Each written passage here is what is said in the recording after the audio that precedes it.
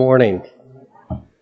It's a delight to be with you. I'm so sorry that Ken Davis couldn't make it. I was looking forward to meeting him myself and having him share about his vision as well. But I'll take the day with you today in the shortened conference and hope that we can accomplish some of the goals that were set out for this particular meeting about cross-cultural evangelism. So thank you for having me, Matt, and for your church. We do appreciate the regular support that you folks give to Pacific Rim Mission for our seminaries over in Asia, and I'll be sharing a little bit about that here in just a moment, and your support of Valiente family and the teaching that they do. So just on the record here, thank you. Really appreciate your prayers and support and your mission's heart, your heart for the gospel. Truly is a blessing to have you folks partnering with us in what we do. So I was talking with Matt, and the whole idea of the conference, from the beginning has been about cross-cultural relevance in terms of the gospel, reaching those that might look a little bit different, have different cultural elements that are very much different than ours. And how do we do that? I think about this community here, and I know how much it's changed because my dad actually was from Greenville, North Carolina, and so we would come down to Eastern North Carolina since I was probably 5, 6, 7 years old. So all the way through my growing up years, we spent time in Greenville, Raleigh, all the way down to Wilmington with all of his family in this part of the state. And so I'm very aware of how much the Raleigh-Durham area has changed over the years, and in terms of just the socio-economic makeup of this area. And so if we're talking about a local church, then you're also probably talking about a local church probably should mirror its local community, right? And so sometimes we pray for people to go to the mission field, and we're excited when they go, and we want to support them when they go, and we feel really, really good about that. Like, yes, we're a church that believes in the gospel, and we send people out to do missionary work. But on the other hand, sometimes the mission field comes to us, moves into our area, moves in next door. Now I work with them. Now our children play together on sports teams. And so how do we reach them? And so I'm hoping today, I'm just kind of giving you a cursory look into the flow of the messages today. I want to balance it with that biblical foundation side. Oh, this is how the gospel penetrated cross-culturally. And I actually have a passage I can look at and say, I get that.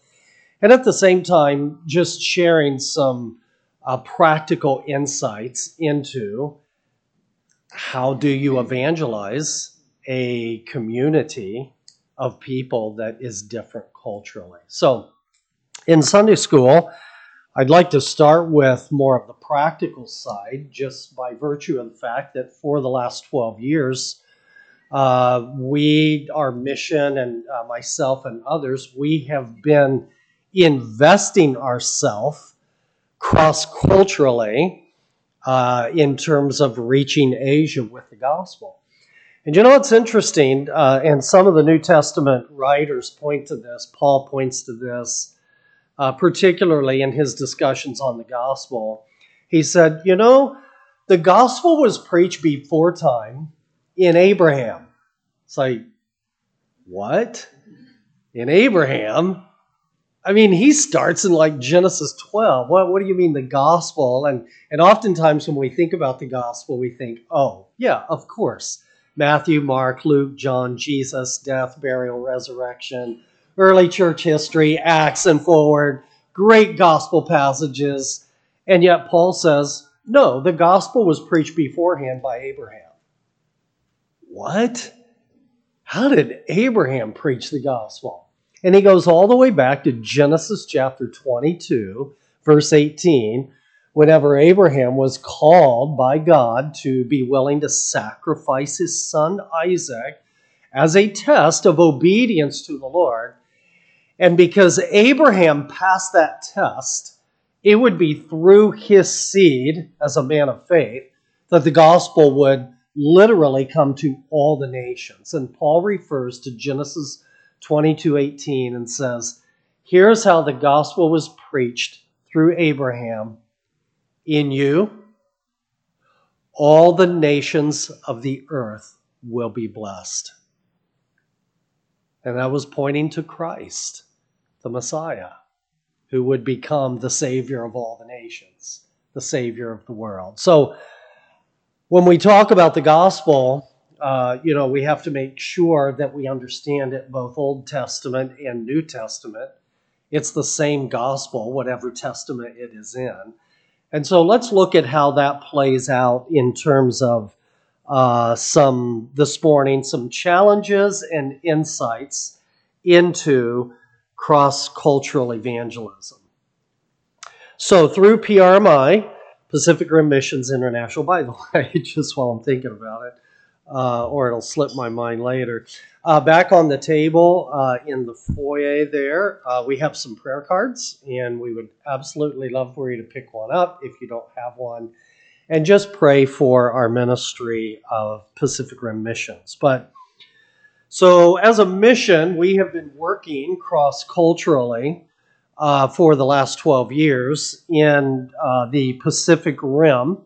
And our primary goal has been to both evangelize, to take the gospel, and to equip, to train Asian nationals to preach and to teach the gospel and to take it to their own. So at presently, we are in 3 different countries, and they're all very different. So we're in the Philippines, and we are in Myanmar, which is the old, you might know it by the name Burma. And then this fall, we're getting ready to start a 3rd seminary in India, in the northeastern part of India.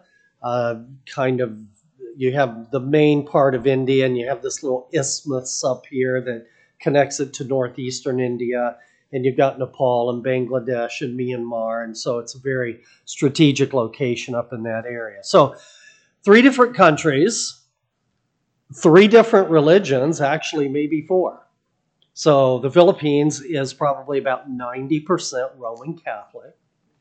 Myanmar is about 90% Buddhist. And India is, I can't quite remember, but it's largely Hindu.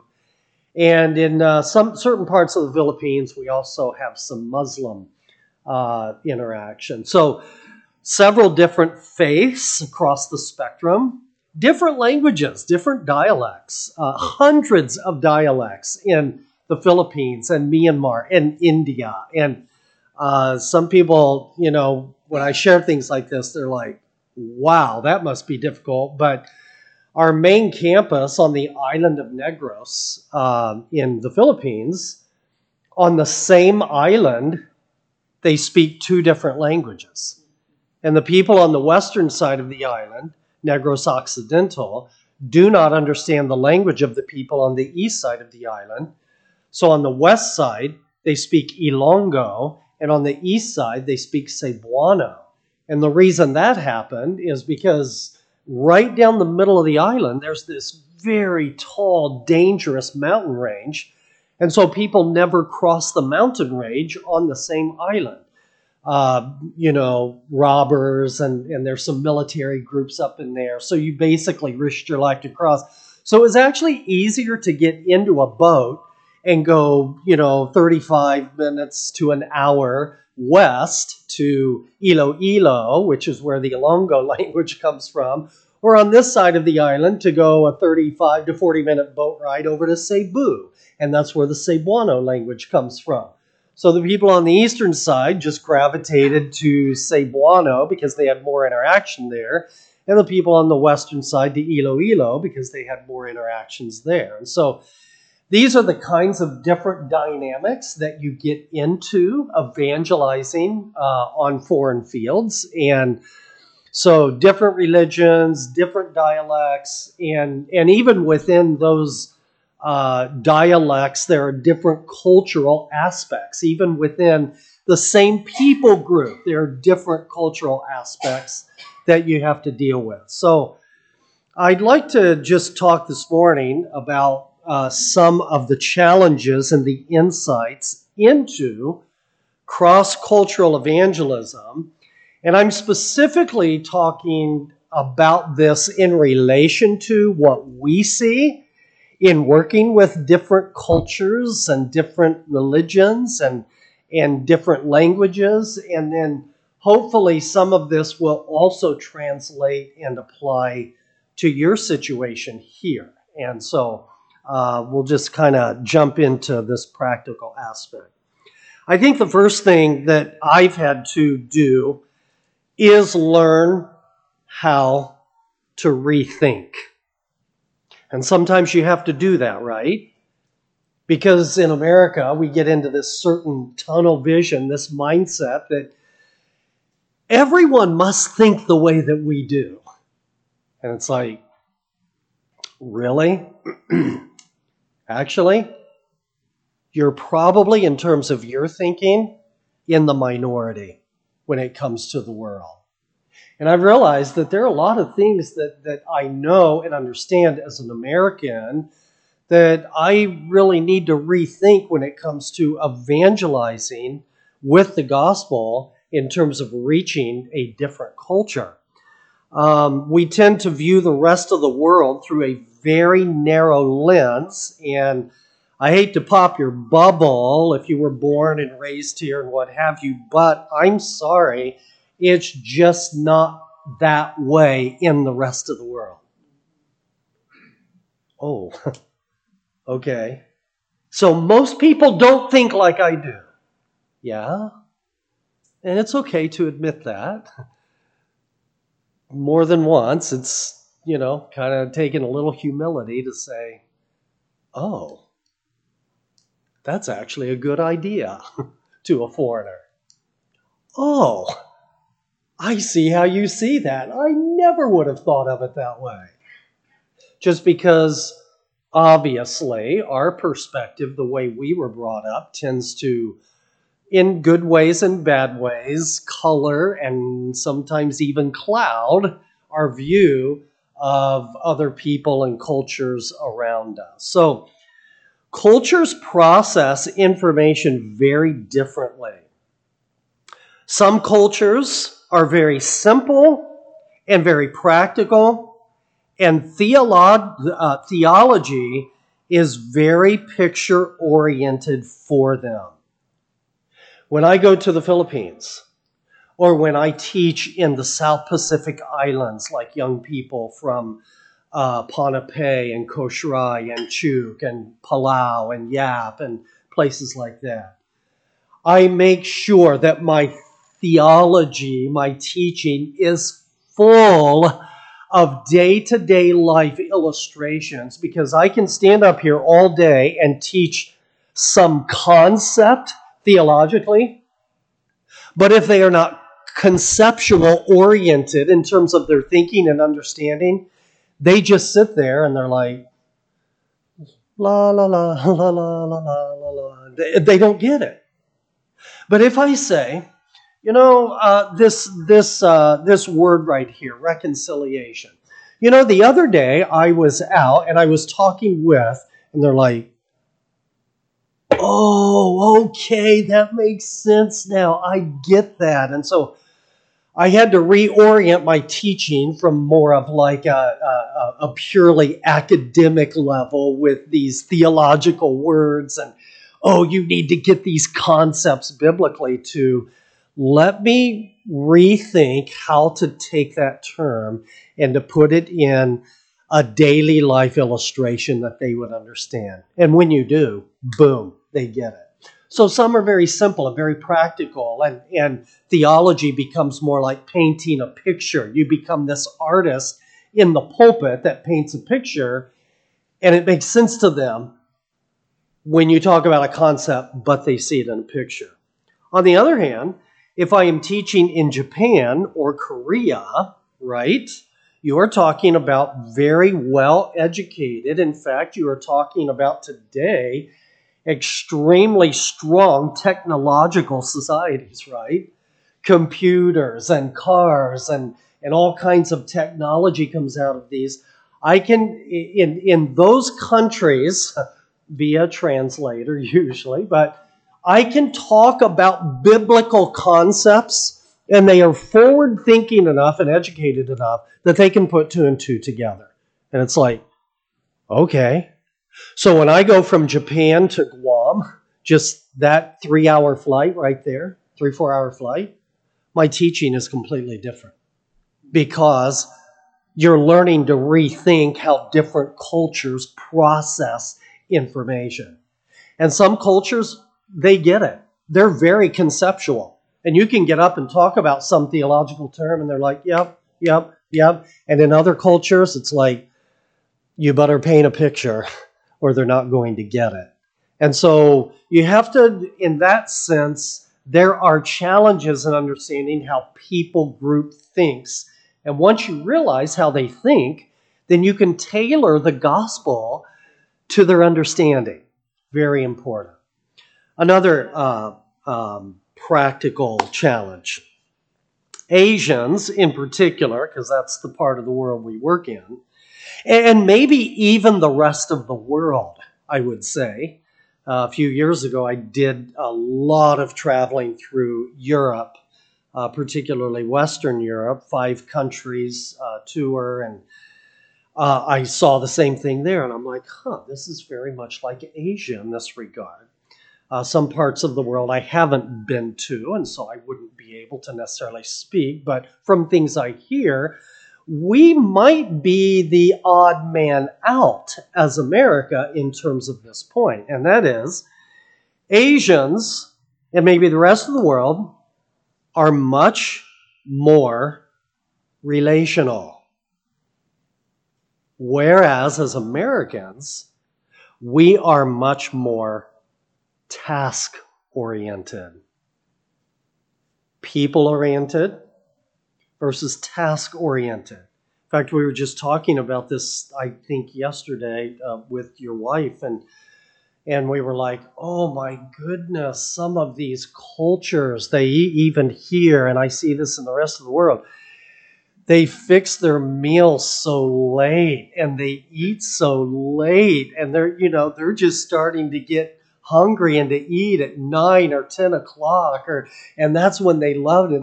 It's just like me. I'd never be able to sleep, or I would never. It's just like, this is part of our culture.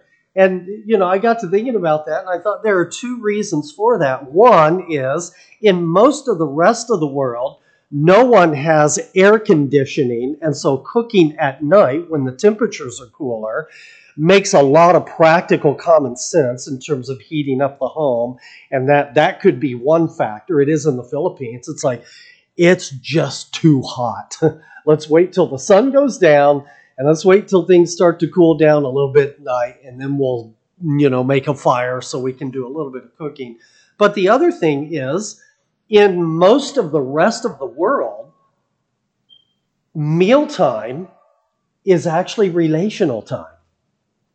It's where people actually just sit and they talk and they laugh and they converse about their day. And they, I saw that when we were in Europe. We would go to a restaurant and eat, and they would never come check on you. You could be 3 or 4 hours there, and they'd never say anything. In America, it's like, Okay, here, do you guys need anything else? Oh, okay, I'll bring your check. Okay, and it's like, room for the next person. Okay, get that meal down. And even our family meals, right? It can be like, okay, this is what we're eating. Okay, now what do we have? We have homework and we have to do this, and I got some chores to do, and so we eat in almost a very task-oriented way, like, okay, let's just get this done because we have more to do. But in the rest of the world, it's like, what else do you have to do?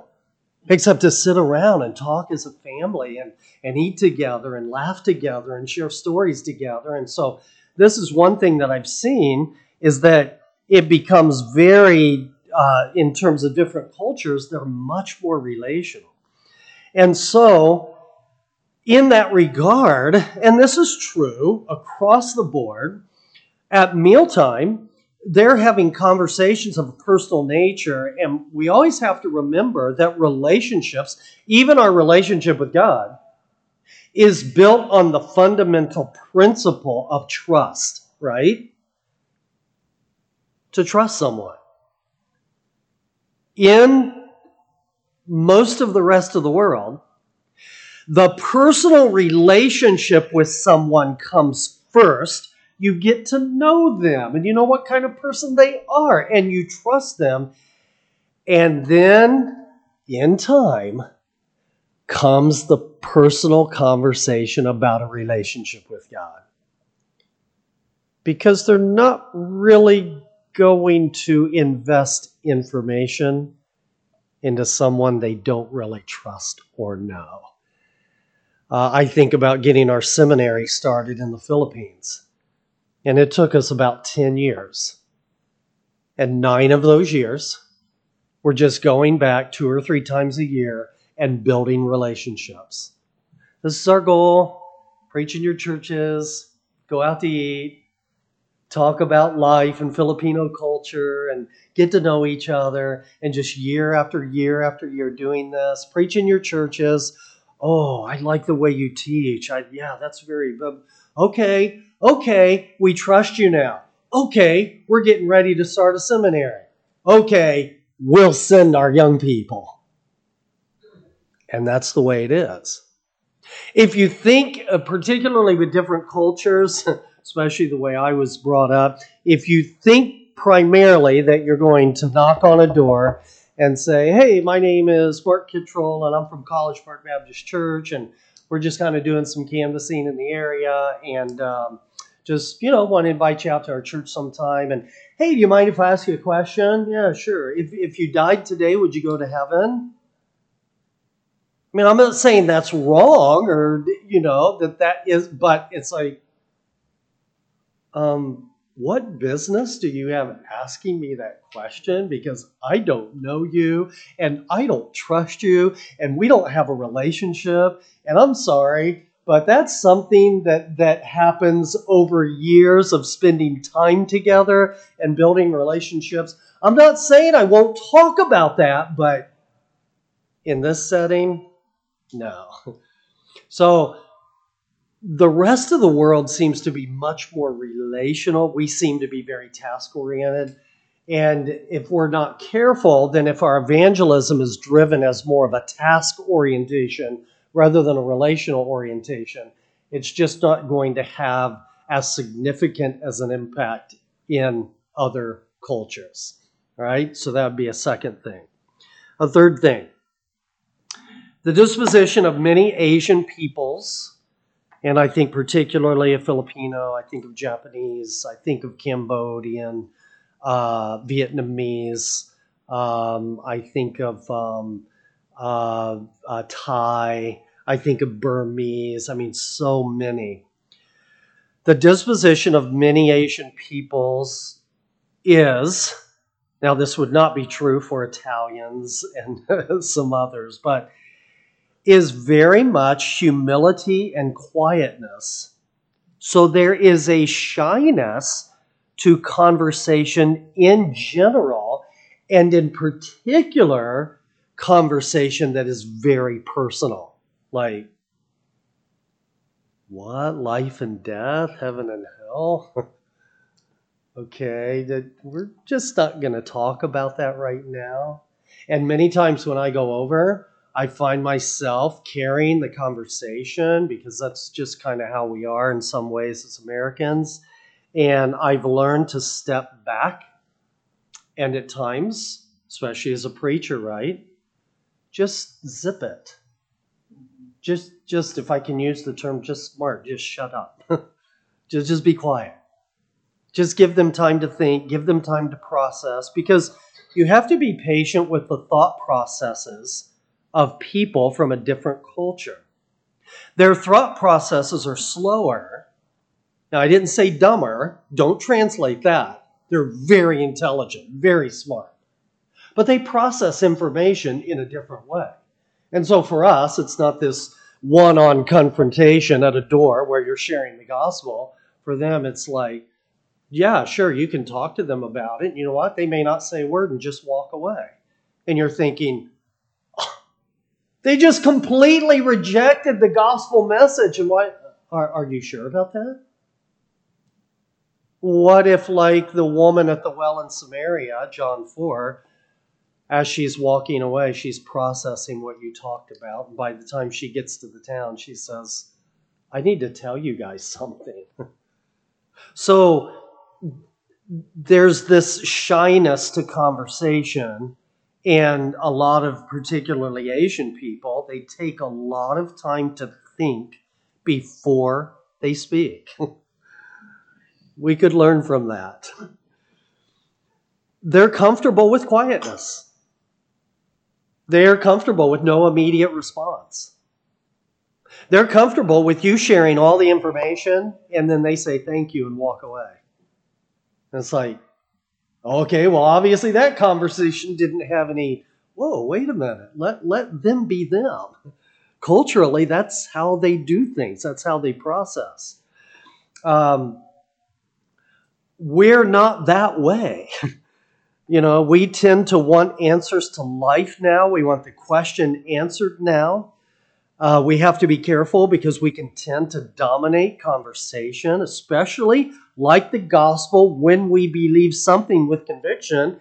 And it's like, here it is, here it is, here it is. Let me tell you, here's the verses. Jesus died, he was buried, he rose again. And okay, now what are you going to do? And they're like, whoa, wait a minute. You've done all the talking here. Give me some time to think about this.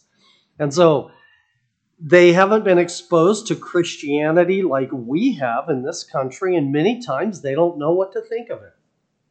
It's kind of like we'll see in the morning service when Paul preached his message in Acts 17 at Mars Hill. They were like, oh, now that's strange. We've never heard anything like that before.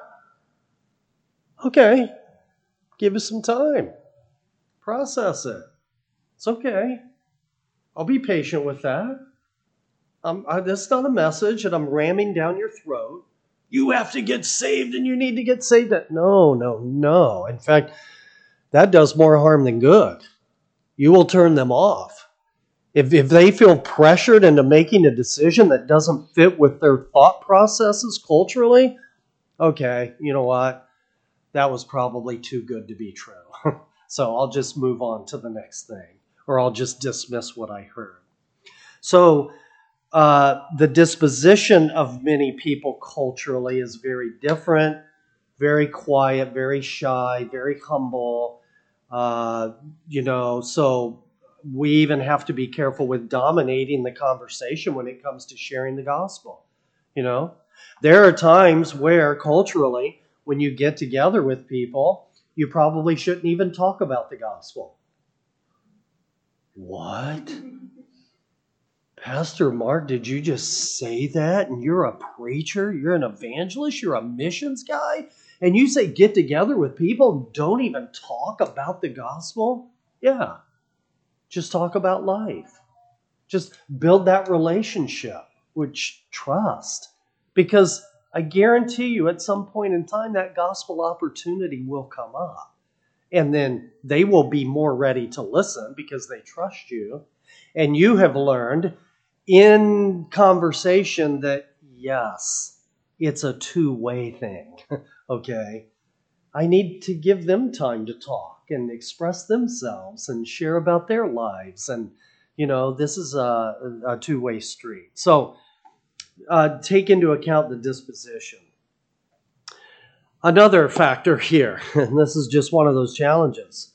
You have to understand that for most of the people in the world, and I know this is very true in Asia, there is a much greater cost to them in turning to Jesus Christ than there is for us.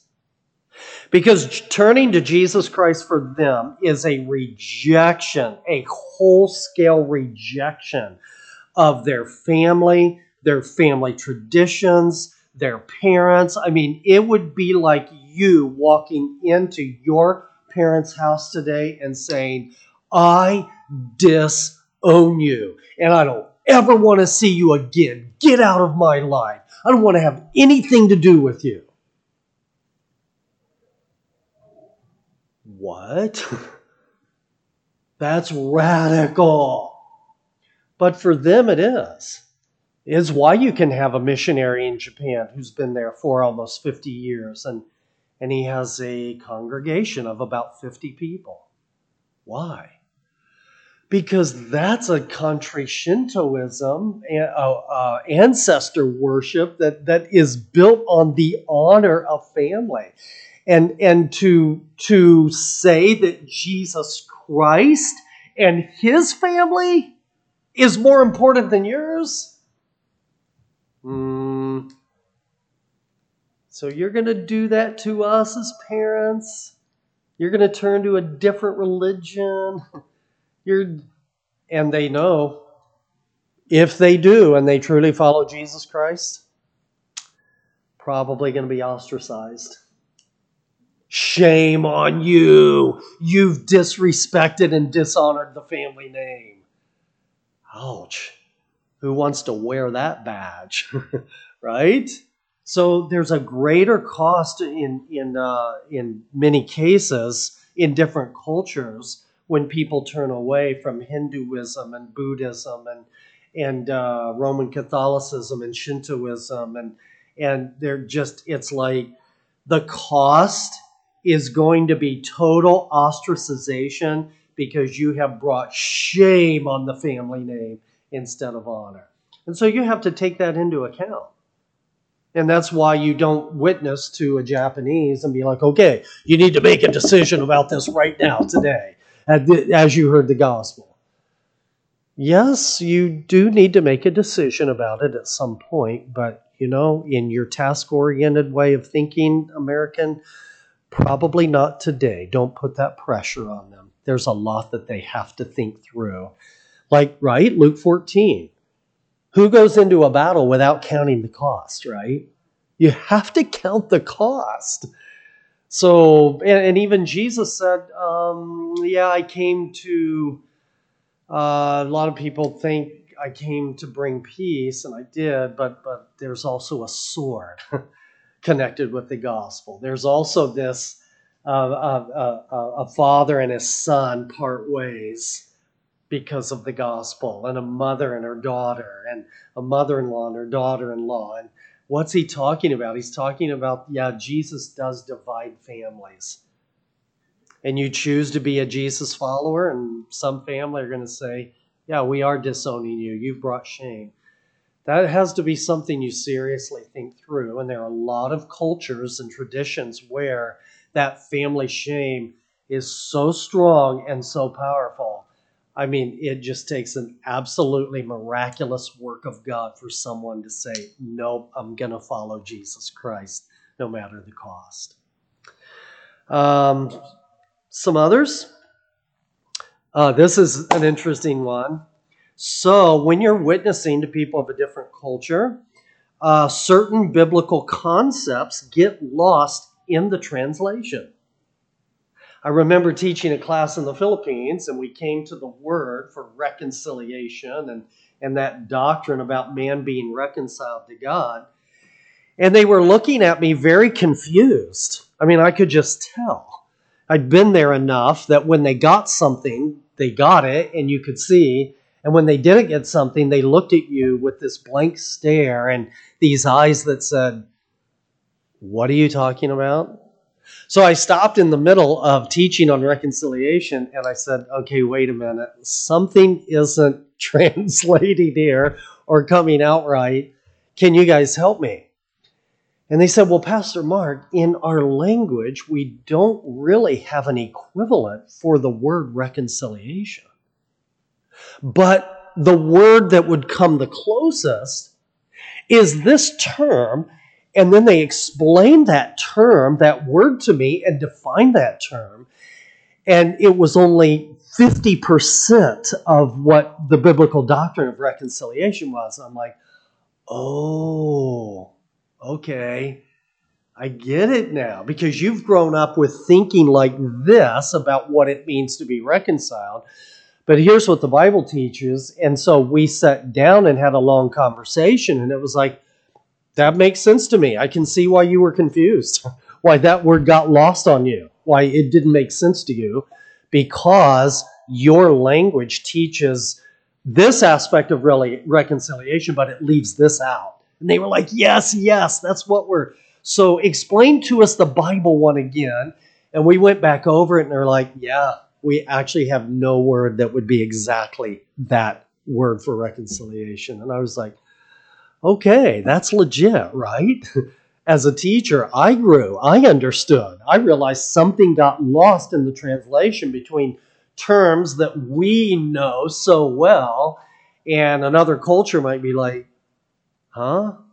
What's that? We might talk about justification, right? And another culture might be like, just a what? Yeah. So that's another challenge when you're speaking with people, that they understand biblical language and concepts clearly, because they may not have a concept in their culture that relates to that biblical word or doctrine. Another, understanding religious exposure and traditions is a key in terms of different cultures, because it offers insight into how to present the gospel. For instance, Roman Catholicism, very prevalent in the Philippines, but very different from Roman Catholicism here. Like, what? Really? Yeah. There's one aspect of Roman Catholicism in the Philippines that is very different, and it is, in the Philippines, Roman Catholic tradition, worship, everything about the church is also mixed with a lot of superstition. Just superstition. Almost like, oh, did a black cat cross the road in front of you? And so they live in fear. I mean, they just live in fear about everything all the time. These jinxes in life, these bad things that will happen. I kid you not. I'm microwaving something, okay? And they're like, what are you doing? And I'm like, well, I'm putting something in the microwave. Well, back away. Don't stand there. I'm like, what? Don't stand in front of the microwave. Move over here. I'm like, okay, I'll move over there. Why can't I stand in front of the microwave if I'm microwaving something? Well, because those waves, they come out and they mess you up physically, and it's like, oh my word, they live in fear of everything. I'm in a taxi, and the guy's taking me to the airport, and I see him, and he's got all these little idol type things on his dash, and every so often he'll just reach over and he'll touch one, and then we'll go by a Catholic church and he'll do that, and just so I'm questioning him. I'm like, okay, so just explain that to me. And he's explaining, now this one helps me get writers, and so I'm always blessing that one. And this one helps the weather to be good, so people can be, and this one helps me to get good tips. He probably threw that one in, for me. And this one, and it's like, wow, this is how they live every moment of every day. It's just this superstitious approach to life. Oh, yes, I believe in God. Oh, yes, I believe in worship. but don't let the black cat cross the road. Don't get jinxed in this. Don't stand here. Don't. And it's like, so when I share the gospel in the Philippines, you know what I focus on? The peace that Jesus Christ brings and the security that you have in your relationship with Him. And it's like, really? Oh, that's completely different way of life for me, to have peace, to have security. And so that understanding religious traditions and what people have been exposed to is something that can help you to share the gospel. Even in Burma, I went to the most sacred Buddhist temple in the heart of downtown Yangon. And I learned there in talking to people that, Buddhism is like, yeah, we're open to knowledge, so we can talk about anything with a Buddhist monk or people there. And I realized, hey, these people are taught that, yeah, let's dialogue about anything. So, can we have a dialogue about Jesus? Oh, yeah, sure. Let's sit down. Let's talk about Him right now. And I'm like, this is great. I love this. Their religion of Buddhism actually teaches them to be open to discussing other religions. And that's an honorable thing, to have someone to sit down and talk with you about Jesus. And it's like, okay, we can do that. So you just learn to work within the culture. Last two, and we are closing here. These are more of the positives in terms of the challenges. There is an openness to listen, especially if you respect the culture. But if you disrespect their culture, their religious leaders, their teachings, or whatever, I'm telling you, they will shut you down. You are done. So it's not a wise thing to say, oh, yeah, you guys, your country believes this. Well, let me tell you all the things that the Bible says, why that's wrong. And what? You're just creating an environment of hostility, and they're not going to go anywhere with that. In fact, the moment you start disrespecting even things that you don't agree with, just be quiet. Just focus on the positive of the gospel message, because they're smart enough to draw the contrast between Jesus and their false religions. They're smart enough. Give them that room. And you also have to be careful not to focus on yourself. Many cultures, especially if you're from America, see you as the authority. Have to be so careful in the Philippines. I went there and I gave an invitation, and it was like almost everyone came forward. I'm like, oh, I can't do this. And so I talked with the pastors and like, what? And they're like, well, you're from America and you went to a Bible college. And so, of course, you're the authority, and they're all just going to kind of come and bow down. So you know what? When I go to the Philippines now, I never give an invitation. I let the local pastors get up and do it. I don't. Here's another thing. If you're sharing the gospel in the Philippines, they may just pray the prayer. And if they did something you wanted them to do, then maybe they can get you to do something they want you to do. Like, hey, do you have like 500 pesos you can loan me? I'll pray your prayer. And maybe that'll help us have a little monetary exchange here. Ooh, gotta be careful on that one. And lastly, most cultures positively acknowledge God or the Bible or Jesus or something religious, which can always give you an inroad into conversation. And this is often a good starting point for discussion, conversation, questions, because we all experience birth and death and significant events and traumatic events. And so ultimately, patience and spirit conviction win the day. I've been in China, and it's like, okay, nationally, we don't believe in God and we don't teach God.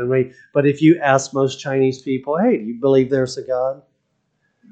Well, I know it's not politically correct to say yes, but I know what my government teaches, but yes, I believe there's a God.